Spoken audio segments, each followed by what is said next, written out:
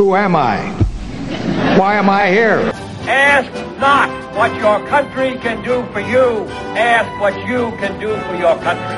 I shall not seek, and I will not accept the nomination of my party for another term as your president. Tear down this wall. And the wall just got 10 feet taller. We're going to California and Texas and New York. And we're going to South Dakota and Oregon and Washington and Michigan. And then we're going to Washington, D.C. to take back the White House. Ah! From unseasonably balmy Minnesota, it's Election Shock Therapy. Hey guys, how's it going? Greetings. Nice. I'm Chris Moore, and joining me on this Google Hangout today are Andy Bramson and Matt Kukum. And guys, as Upper Midwesterners, be honest with me. Don't you feel a little bit let down when it's 50 in December? No. I'm fine with that. Okay, I know we say we're fine with it, but isn't there this part of you that's like, I like to show the rest of the country that like Minnesota has terrible weather and yet we endure it? I mean, there's a certain sort of softness. I sort of like an anti-Rooseveltian kind of a notion that like mild weather in the middle of winter is like good for us, you know? I mean, maybe that's something you Midwesterners do, but I'm not a Midwesterner, so let's just clarify that point. I would say I think it's part of the Midwesterner identity to sort of be tough with bad weather, and when we don't have bad weather to be tough with, we get itchy, like we want to complain about wind chills, but you can't complain about wind chills when it's literally 50 degrees out. Yeah. No, I mean, but the thing is, like, we'll end up having the bad weather soon enough. Like, I've sort of adopted that's the Midwestern response. But I enjoy the moments like this. Like, right today, it's sunny. That is so helpful to the mood. It's not as cold. That's so helpful. And it'll be cold and gray and snowy soon enough. Well, yeah, that's what gets me. Like, if it's going to be cold and gray and 30 degrees, there ought to be snow, right? Mm-hmm. Right. Exactly. And if we don't have that and we instead have, sunny and 50 degrees, like I'm down with sunny and 50 degrees. But if it's going to be cold and gray, we ought to have snow. And what ticks me off is when it's like cold and gray for days on end, like below the freezing point, but there's no snow. That is irritating. Yeah. Yeah. So. True. Well, we're not here to talk about the weather. We're here to talk about Joe Biden, who is slightly more interesting than the weather. Okay, we have a couple things to get through today, but this is part 3 in our little mini series of 2020 and beyond. And so in our first 2 segments, we covered polls and demographics. Last week we looked at Trumpism, and the future of the GOP. And we're going to switch sides of the aisle today and talk about the Biden administration and the future of the Democratic Party. This was not a clear-cut electoral victory for Democrats. Yes, Joe Biden clearly and definitively won the presidency, all other claims aside, by Rudy Giuliani and or Donald Trump. But Democrats really underperformed their own expectations behind President Biden. The Democratic ability to control the Senate appears to hinge on 2 Georgia Senate races, which are both in runoffs right now. Talk about that a little bit if you guys want. And then Democrats actually lost seats in the House. It's a relatively narrow Democratic majority in the House. And across the country, Democratic legislatures at the state level didn't capture key states, in particular key states where redistricting is going to become really important. Right. So there is a lot to feel good about if you're a Republican behind the Biden victory here. So what are the implications of this, guys? What do you read into sort of the state of affairs in American politics, given this sort of mixed result of the 2020 elections? Well, it certainly seems to open up the Democratic Party to some interesting internal debates, which they're already starting to have, right? I mean, what is the right direction for this party going forward? I mean, is the move to the left that they've certainly been engaging in. Is that right? Is that a good decision, or is it going to really weaken their appeal in places where they need to win some votes, right? And so is this kind of electorally disastrous? And in fact, you have, relatively more moderate Democrats, in particular in the House, already making that case and saying, like, you really hurt us by moving us, you people on the far left, you hurt us by pushing us too far to the left. Slogans like defund the police were strategically terrible ideas, right? This really hurt us with some key voting blocks, and that's why we're coming back with this reduced majority, with this disappointing outcome in the Senate. Because in both the Senate and House, frankly, like when you look at kind of the range of outcomes that places like 538 were saying, this is the range of like likely possibilities. These were on the very positive end for Republicans. They were still within that range. They weren't like wildly shocking, but they were on the like best case scenario for Republicans. This is probably how it ends up, right? And that's disappointing if you're the Democrats, especially when you did win the presidency and win the presidency with a pretty strong margin, right? Like this did not carry down ballot races as much as they'd hoped. Why is that, Matt? Do you have a sense that was this all bad marketing on the part of the Democrats? Yeah, and that really gets to the question that everyone is asking, or at least all the Democrats are asking, understandably, right? We won the presidency, but we did much poorer down ballot. And it seems like there's three sort of hypotheses that are emerging, and how which hypotheses you sort of land on as your theory or as your narrative is going to kind of determine the side you're on and the position that you take going forward, what you think should be the approach of the Democratic Party over the next 4 years. So the first hypothesis is, just a bad agenda, right? Sort of perhaps the country, or a large part of the country, a majority, we should say, maybe a small majority, has rejected sort of a hard left progressive agenda, not merely just a rejection of, standard sort of welfare state liberalism, but some of the more extreme things like Green New Deal, defund the police, all the sorts of fairly radical things that the majority of the politicians running in the Democratic Party and the Democratic primary for president, the things that they advocated for. So there's a question like, do we have a bad agenda that is just alienating a lot of the country? The second hypothesis is that we just have bad campaign strategy, right? So we did great in fundraising, but it turned out that didn't really matter, right? We outspent, Democrats outspent Republicans on so many races, but didn't bear a lot of fruit in that. And so, in coupling sort of that, seeming fundraising, lack of advantage, right? Couple that with the fact that Democrats, because of the pandemic and their predominant approach to the pandemic, did a lot less sort of campaign organizing and a lot of less sort of get out the vote operations that are just really crucial and a key part of, the campaign strategy for both parties for decades now. And they did a lot less of that. And they were worried about that going in. And it turns out the people that were Democrats that were worried about that were right to be worried about that. So this was not hapless. This was intentional. Right. The Democrats decided, because of the coronavirus, not to do door knocking, not to do a lot of get out the vote operations that Republicans still did. And I think you're seeing some of the results of that. Yeah, please go ahead, Matt. Exactly. No, thank you. And then the third hypothesis, which I understand a little bit less, is just sort of bad messaging, right? And this is more along the lines of like, hey, we just didn't do a good job sort of with packaging.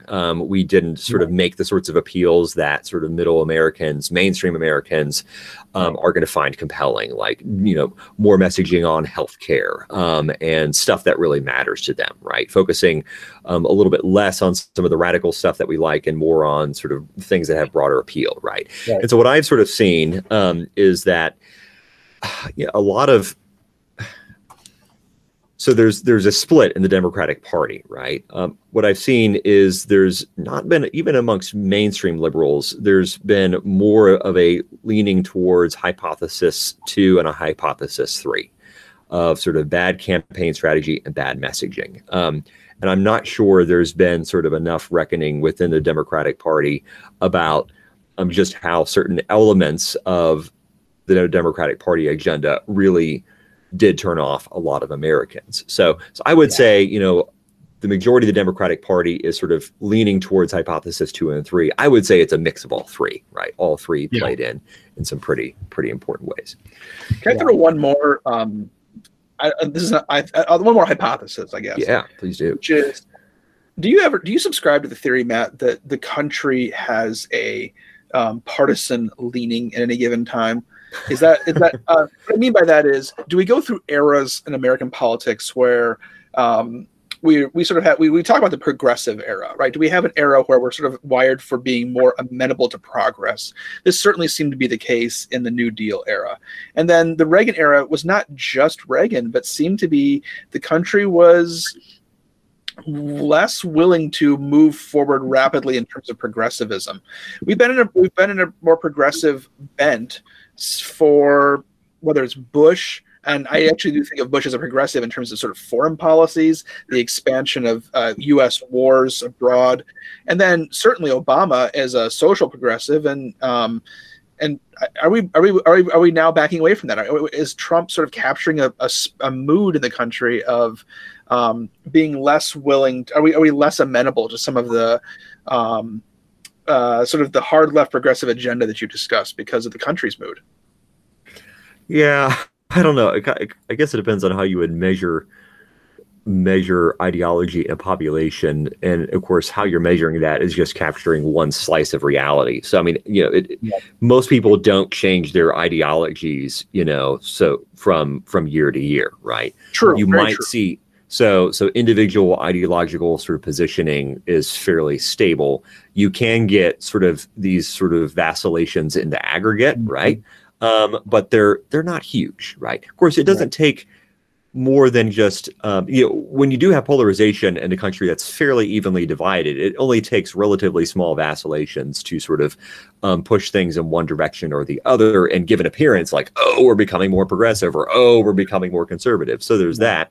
And also, people that do tend to push, the people who do tend to sort of vacillate and cause the aggregate to shift a little bit one direction or the other are also some of the least ideological people in America, right? Yeah. They're the folks that, are driven more by the personality, but sort of by their perception of how well each party has done, right? Sort of over somewhat a longer period of time. So this retrospective sort of, voting, right? So yeah, I don't know if I necessarily buy that theory. I think you could add another layer and say that, there can be shifts, there can be vacillations in shifts in people's sort of aggregate ideology, but perhaps just as important is sort of the shifts we've seen in people's sort of trust in overall institutions, right? That was at an all-time high under the New Deal, right? And up through LBJ, but all of that started to fall apart with the Vietnam War. The Watergate for sure. Watergate, exactly. Right. And even the Great Society of LBJ didn't turn out to be all it was cracked up to be. So, and then from there, you gradually started to see sort of this demise of this across both parties of this trust in institutions, and that's very much where we are now. So I think in some ways that's the more important story. And that's kind of what's led us to this sort of populist moment right now. Yeah. Right. And I think the polarization, I mean, it just plays in here so much. Like there's less of the population that's persuadable, right? And that is a big shift even since the Reagan years, right? Where, you still had a pretty large group of people that could be swayed by personalities, by what felt like the demands of the moment, right? And we are just so polarized in our two camps, right, that it's becoming increasingly difficult for most of the population to think of an alternative to voting Democrat or voting Republican, right? That's just who we are now. And so that, I think that makes it less likely that we as a country shift dramatically right or left, at least the way things are now. Maybe something breaks that up, but right now it doesn't feel like we're there. Yeah. Now, I was going to, since it's your fault, Chris, but I'm glad you asked the question. I was going to save this for next time, but I think, it's important to, I actually talked about this with my class this morning, is that there's two different types of polarization. There's ideological polarization, which is, of course, the one that we talk about, right? And it's linked closely to sort of partisanship. And it turns out that ideological polarization are sort of disagreement on issues and on sort of political outlooks in general.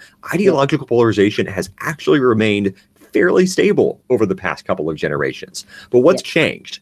What's changed is affective or affective polarization. Basically, it turns out we don't disagree with each other more. It's just we hate and fear each other more, right? So what we see is not so much actual disagreement. We just see more tribalism, right? And that's something that we're seeing in both parties. As you know, both parties sort of move further apart. They're moving further apart, most importantly, on sort of this fear of the other side. And it's the people who have the most fear and hatred and concern and worry, right? Those are the people that are sort of driving the parties right now, driving the parties through the primary system. And we can talk about that at some point, but that's what's going on. Well, let's bring in the Democratic Party here for a moment, because there are factions like this within the Democratic Party, and we've talked about sort of the more progressive, hard left side of the party. There's the more institutional, centrist part of the Democratic Party. How will they work together or fail to work together moving forward? Whether it's a bad agenda, a bad campaign strategy, bad messaging within the 2020 election, how will they diagnose and treat this problem? With some high degree of difficulty, I suspect. I mean, it's interesting. Like it was very difficult for House Democrats to work together in the last House question, right? And that was with a bigger majority. They will now have a razor thin majority. I mean, they can afford to lose like maybe 4 votes on any given vote out of the 200 and some they have, right? I mean, that's really problematic, right? That is going to be very difficult to hold together. It's going to be interesting. Like, does Nancy Pelosi survive? I think she's going to, but it's not clear what the alternative is. But again, like that was already somewhat controversial, and they lost seats, right? I mean, so I think it's going to be, contentious. I suspect like a lot of this is going to come on Joe Biden, right? Can he find a way to bring them together? Having the White House does help, right? It helps you unite behind certain priorities of the president said he wants this, right? So, maybe that draws them together behind that agenda.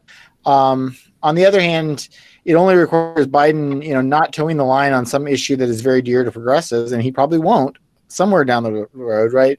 And you could easily have kind of open warfare within the party. So it's going to be really interesting. I don't know what this is going to look like exactly, but stay tuned.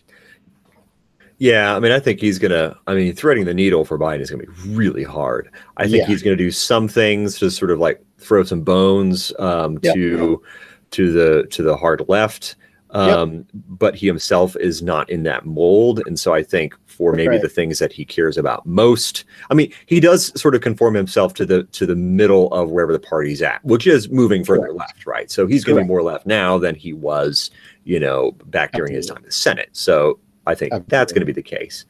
But he's still he's still an institutionalist. He's still not going to go all the way with the left.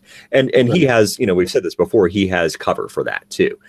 Because he knows like, well, hey, the Republicans likely going to control the Senate. The Democrats have a just razor thin margin in the House.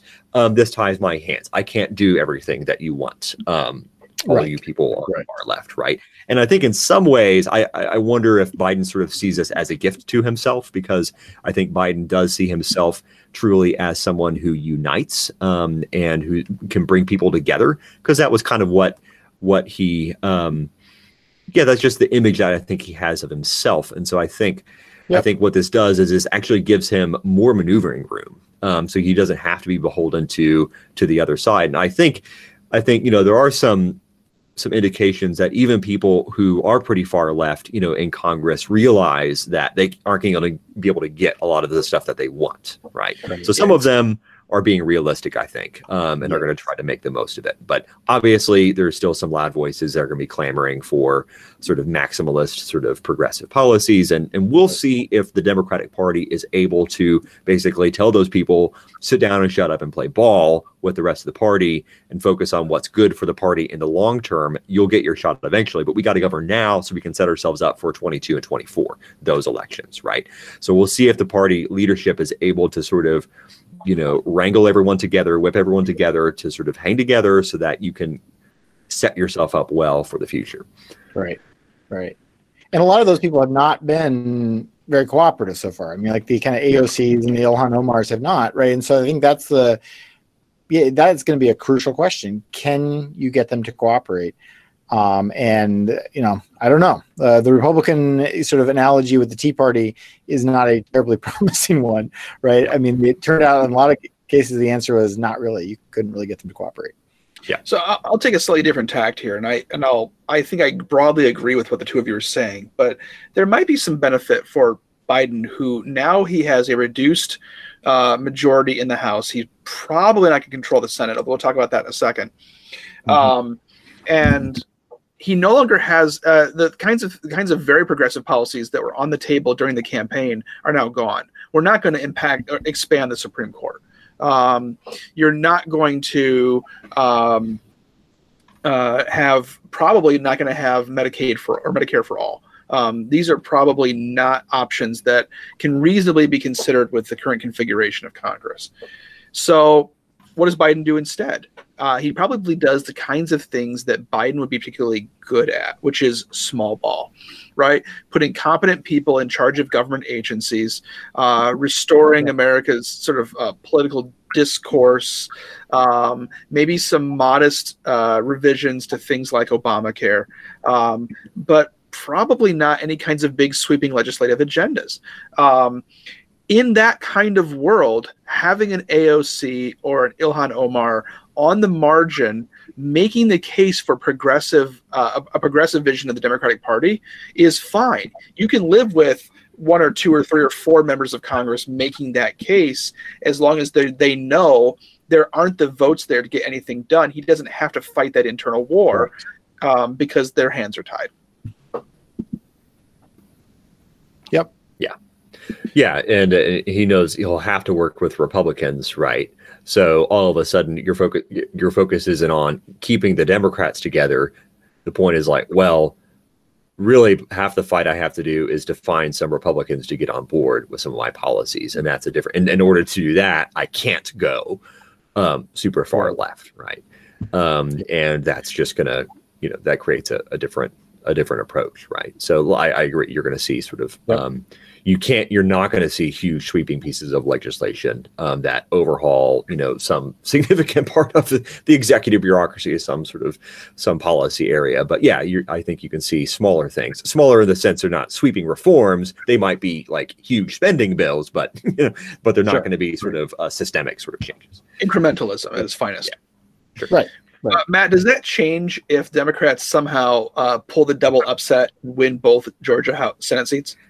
Yeah, I mean, obviously that changes the landscape for a lot of things, right? I mean, so obviously that means he doesn't have to.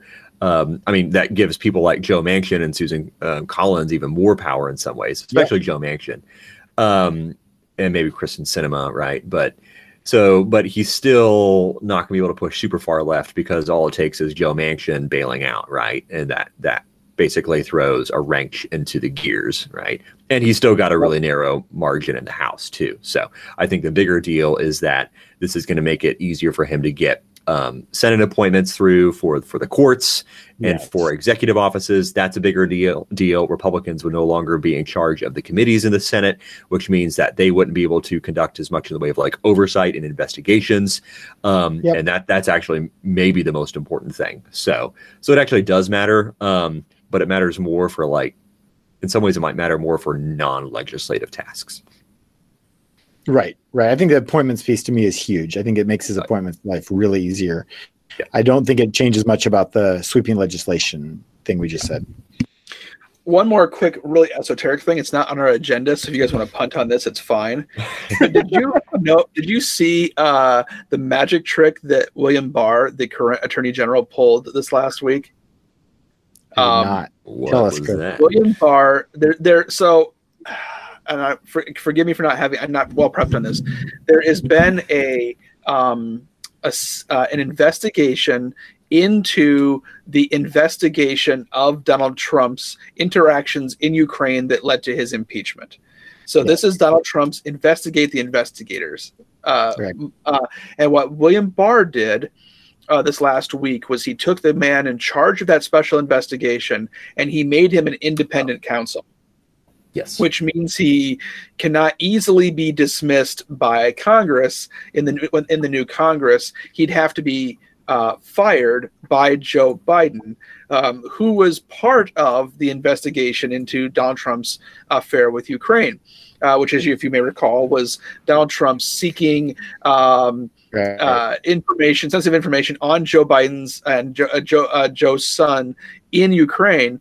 And so if Biden fires the special investigator, this looks really bad, right? Yeah. So at the very least, there is going to be this lingering oversight of Biden in the terms of this independent counsel who's going to be continuing to look into these matters, even into the Biden administration. Wow. Yeah, I mean, so this was last week, but yeah, I mean, so there's some sticking point in that there's a statute that says independent counsels cannot be. They have to be someone who is outside of the federal government. I mean, of course, Durham, who is the appointment to special counsel, is a U.S. attorney for I forget which state off the top of my head. So there's that wrinkle, and that's what's raising some eyebrows. But I think Durham so far he's been quite a professional, and. Mm-hmm. There is good reason to investigate some of the investigations and sort of the initial things that kicked off the FBI investigation of Trump. Whatever Trump did, and there's certainly some unethical, maybe some unlawful things there. We do know that there was, how the FBI sort of comported himself. There's good reason to believe that there was some unethical, potentially some unlawful things there, and we don't have all the information yet, and we need that information. And I think Durham, getting appointed to this is going to be in a position to hopefully get to the bottom of that.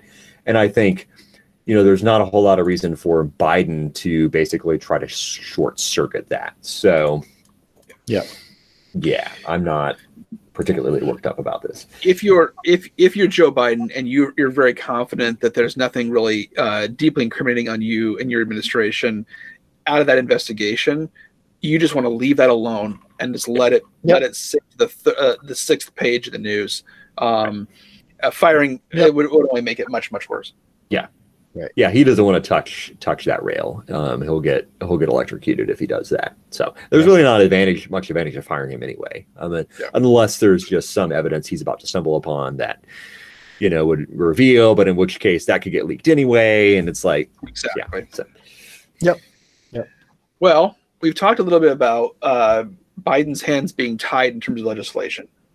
That opens up the realm of him to do more in terms of executive orders.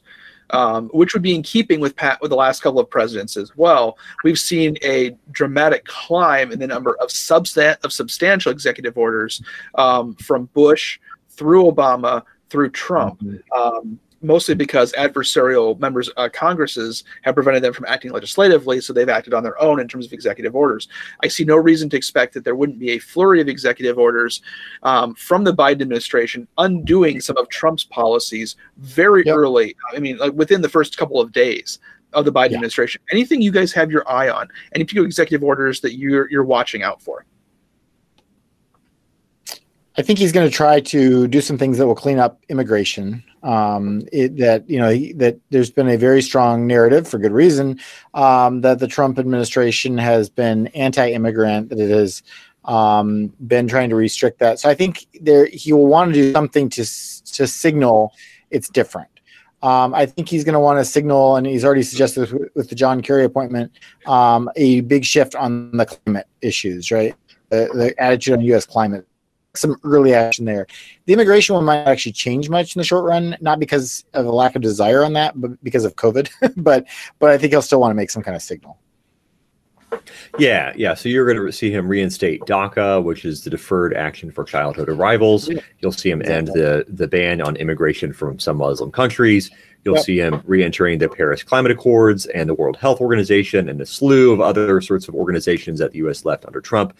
You'll see executive regulations on climate and energy and business. Lots of regulations probably coming down the pike. You're going to probably see some federal ethics related executive orders regarding having the White House stay out of federal prosecutions. He's talked about creating a commission on federal ethics. Overhauling sort of ethics stuff on sort of White House involvement in and sort of federal contracts. So you're going to see a lot of executive orders, things that he can do that can actually create some important sort of policy decisions. And on the legislative front, yeah, I agree. You're not going to see, especially if the Republicans maintain their seats in Georgia, you're not going to see big sweeping, legislative changes. But you'll probably see a pretty sizable COVID sort of relief bill. I mean, we might get one before then, but we'll probably get another one later, right? He might try to attack sort of student debt forgiveness or relief into that. There's a lot of discussion of that. Infrastructure is the thing that everyone's talking about right now. That might be the one thing that can unite Democrats and Republicans if they put their minds to it. Are you saying a full administration later, it's almost time for infrastructure week? Yeah, exactly. So I think that's the low-hanging fruit on the legislative front. So yeah, I mean, infrastructure would make a ton of sense, right? Both because we have a lot of aging infrastructure, but also as a kind of way to stimulate economy, right? I mean, to say, let's create some jobs. I mean, it's the kind of same logic that Franklin Roosevelt, had during the New Deal. We've got to get people back to work. We've got to get them out there doing something, and not just again, handing out money is one thing, right? But if you can get people actually working, that's better. And if you can have them do something productive, right?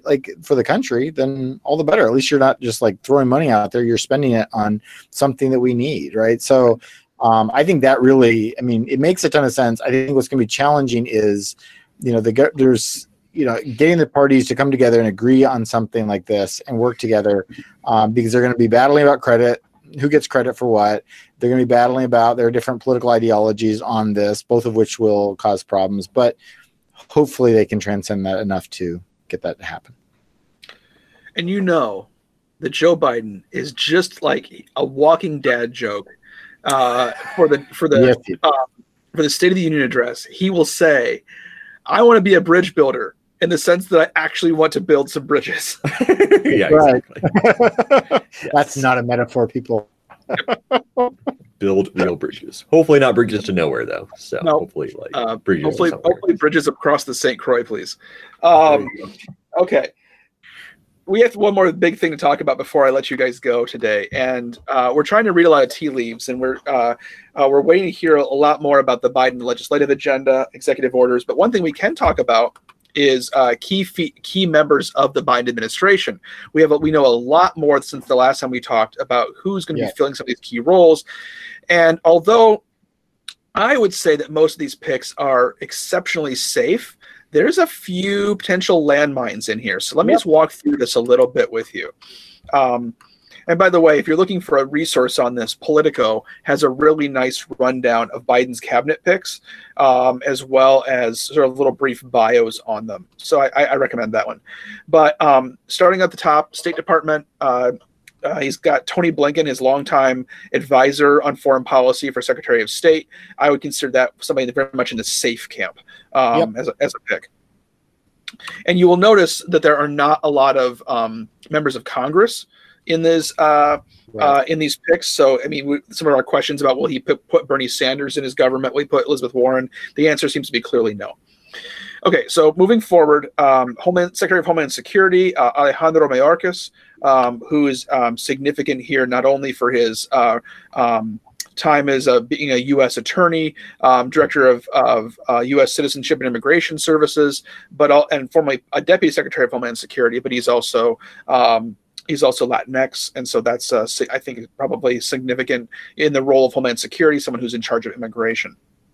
Right. UN ambassador is the longtime career State Department official, Linda Thomas Greenfield. I've heard only really strong things not only from Democratic sources, but also Republican sources on her appointment to UN ambassador. So I think that's probably safe. Avril Haines got picked for DNI. That's Director of National Intelligence. She was his national security advisor during the campaign. Former CIA deputy director. Again, I think pretty safe. John Kerry, as Andy already mentioned, is Biden's special climate envoy. How old is John Kerry, by the way? Younger than Joe Biden. There you go. Okay. What's weird about that one is, so he's a special envoy, and he will now be technically outranked by Blinken, Like, right, the Secretary of State, who used to work for him when Kerry was Secretary of State. So, so it's going to be kind of weird. I mean, Kerry is very much an elder statesman or whatever. So, like, how much sort of independence is going to be given? Is that going to undermine sort of the State Department's ability to sort of be sort of the main body that's engaging in sort of foreign relations? And it'll be interesting to see kind of how that plays out. What I read into this, Matt, is that this is a way that Biden is signaling that climate change is really going to matter to him. Sure. So he's putting somebody who can really command media attention in that position, but also somebody who is going to play ball with the State Department. Right. And He understands the inner workings there. So exactly. I think that one makes a lot of sense. The one that I think makes the most sense, honestly, is Treasury. He's tapped Janet Yellen, who's the former director of the National Economic Council, but importantly, the former chair of the Federal Reserve. And this is somebody who should have no problem getting confirmed by Republicans. And then let's see. The most potentially problematic nominees so far, his OMB director. Normally you wouldn't even hear about the OMB director, I think, but it's Neera Tanden, and Tanden has been fairly aggressive on the talk shows, on Twitter, and has certainly been combative for against Republicans, and so it's going to be hard to see her getting a bunch of Republican votes, and so that one's going to be pretty interesting. She's gone out of her way to even attack some of the more kind of swing Republicans, and so they might be disinclined to vote for her if she's been personally taking them to task on Twitter. She's also hated in Bernie world for helping Clinton defeat Sanders back in 2016. And there's actually reporting on how she punched Sanders' 2020 campaign manager in the chest. And I mean, she's aggressive in lots of ways. And it's a fairly controversial pick in that sense, I suppose. It's a little bit of an odd pick. It wouldn't be surprising to me if he has to find a new OMB director, if she's not going to get the votes. There's one other one that I have more concerns about, but let me go quickly here. Health and Human Services Secretary Xavier Becerra, former California Attorney General, member of Congress. I would really current Attorney General. What's that? He's currently Attorney General. Yeah, currently Attorney General. Sorry, former member of Congress. Yeah. I think he's a safe pick. I disagree. I disagree. About that too. He is controversial for being. I mean, it's one thing to sort of be standard progressive, but he's a hard left activist. I mean, in the positions he's taken, like he supports virtually unlimited abortion. He sought to force Catholic institutions to actually provide abortion to services their employees, prosecute pro-life activists. He has no experience with public health.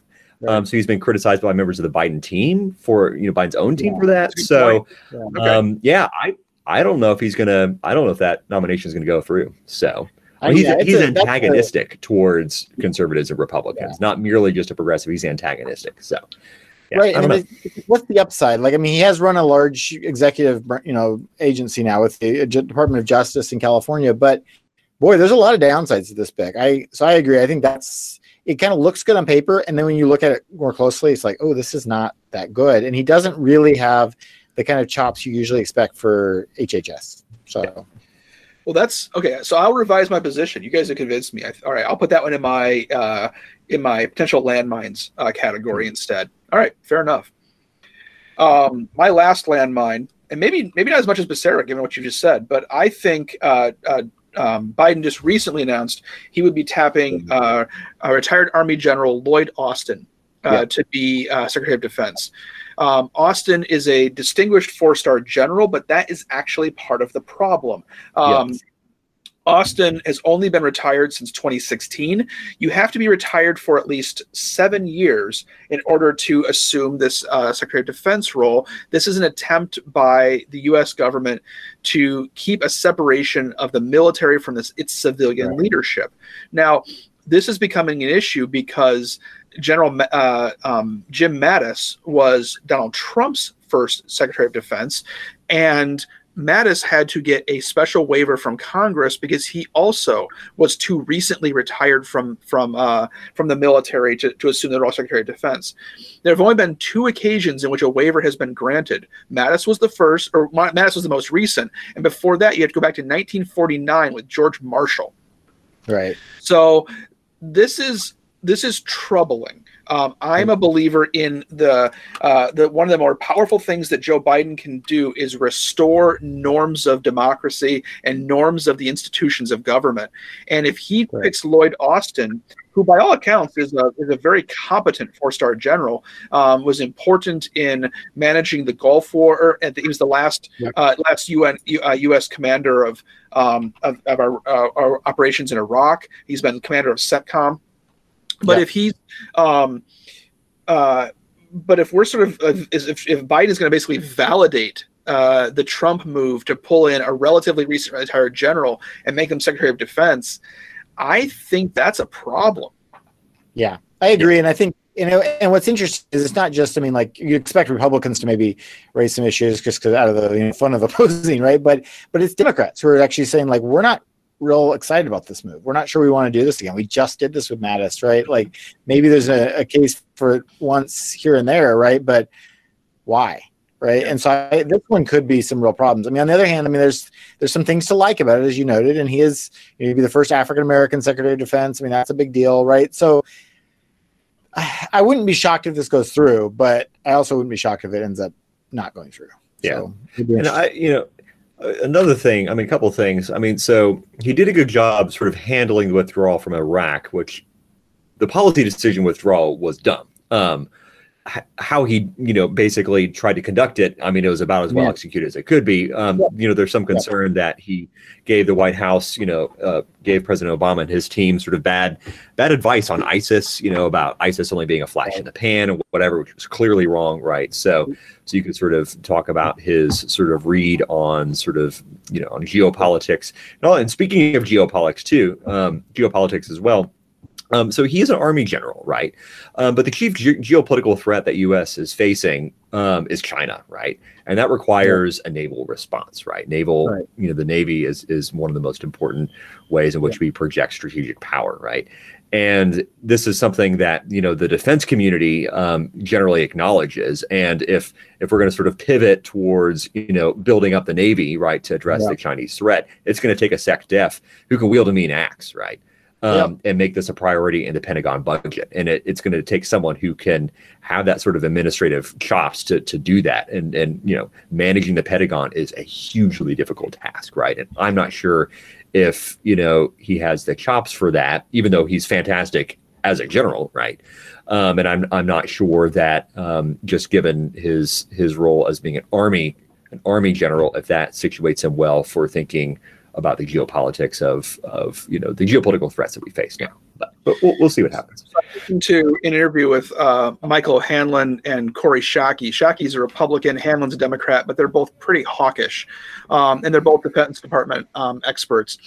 And what Hanlon was concerned about, they're both concerned about the fact this waiver that needs to be granted. But what Hanlon was concerned about was that Austin is mostly focused on the Middle East, and America's real strategic interests are going to be China, especially, but also Russia, and that's not an area that he's had much purview over. Shockey's concern, which I think is really relevant, is although Austin has enormous military experience, she likes to quote that running the Defense Department is running an organization with $740 million budget and 2 million employees. And Austin, for all of his experiences, hasn't really had to deal with a budget like that. At CENTCOM, he's not dealing with a budget like that. And so that's going to be, she was sort of expecting the conventional wisdom was that Biden was going to pick Michelle Flournoy for this position. Right. And for whatever reason, she's been left off the team entirely. Now, you might see her show up as an assistant secretary of defense, but keep that in mind for the future. Yeah. And she may show up as the secretary of defense. I mean, because I do wonder if the conventional wisdom was right in terms of the best pick here. I kind of think she would have been it, but and I do wonder if some of this is identity politics, right? Is we would like to have a black man serve, in this position, which I think, would be Could great. have the first woman though too. So I mean, yeah, well, exactly. competition there. But I wonder, if that is getting in the way of looking at sort of other criteria that are perhaps more relevant to doing the job well. Correct. So, by all accounts, Biden developed a very close relationship with Austin during his time in the Obama administration. So there's some personal connections here too. Yes. A couple more really quickly. We're running out of time, guys. But Tom Vilsack just can't stop being Secretary of Agriculture. He was Secretary of Agriculture all 8 years of the Obama administration. It was thought like he might be Hillary Clinton's running mate. Did not, because as it turns out, there's somebody in the country even more boring than Tim Kaine. It's Tom Vilsack, but he's going to come back and be Secretary of Agriculture again, some more. And then finally, we've got for housing and urban development, Ohio Congresswoman Marcia Fudge will be leading that. She had been thought to also be a contender for ag, and ag is interesting on this. And we don't really have time to go into this now, but the Department of Agriculture really has transitioned from being an agency primarily concerned with farmers to primarily consumers of nutrition. And Fudge is somebody who's been key on policy issues relating to a government provision of aid in terms of nutrition. So, which is hilarious. So, yep. With a name like that. With a name like Fudge, exactly. Fudge, yes. You forgot to mention the other key carryover is Fauci. Fauci is going to stay on board. So continuity. Yep, Fauci will stick around. We've got a couple more positions still out there in the wings: Veterans Affairs, Education, Commerce, and importantly, Attorney General. So pay attention to all of those coming down the pipe. So we've got a lot still to form up here. Yep. All right, guys. Unfortunately, like Sam, I have to go to a meeting. We'll be back next in your feed pretty soon, I think, for the fourth part of our mini series of 2020 and beyond, which will deal with polarization and political culture. So if you're worried about how you can talk to your neighbors about their politics versus your own, we are here to help. We'll just be your advice column and how to engage politically. How's that? You guys ready for that? I'm making a note right now. All right. Thanks for listening to us. You can always get a hold of us at electionshockTherapy@gmail.com. Subscribe to our podcast channel. It's channel 3900. It has an email address too, channel3900@gmail.com if you want to email them. We got a lot of great stuff on our podcast channel, including maybe a special little Christmas bonus from us. But in the meantime, you can catch things like Bookish at Bethel, a video store, Avatar with Academics, and lots of other things in between. Thanks for listening. And a special note to my fellow Buckeye fans. Michigan canceled the game on us this year. I'm just going to go ahead and count that a win. So on behalf of my colleagues here at Bethel University, go Royals and go Buckeyes.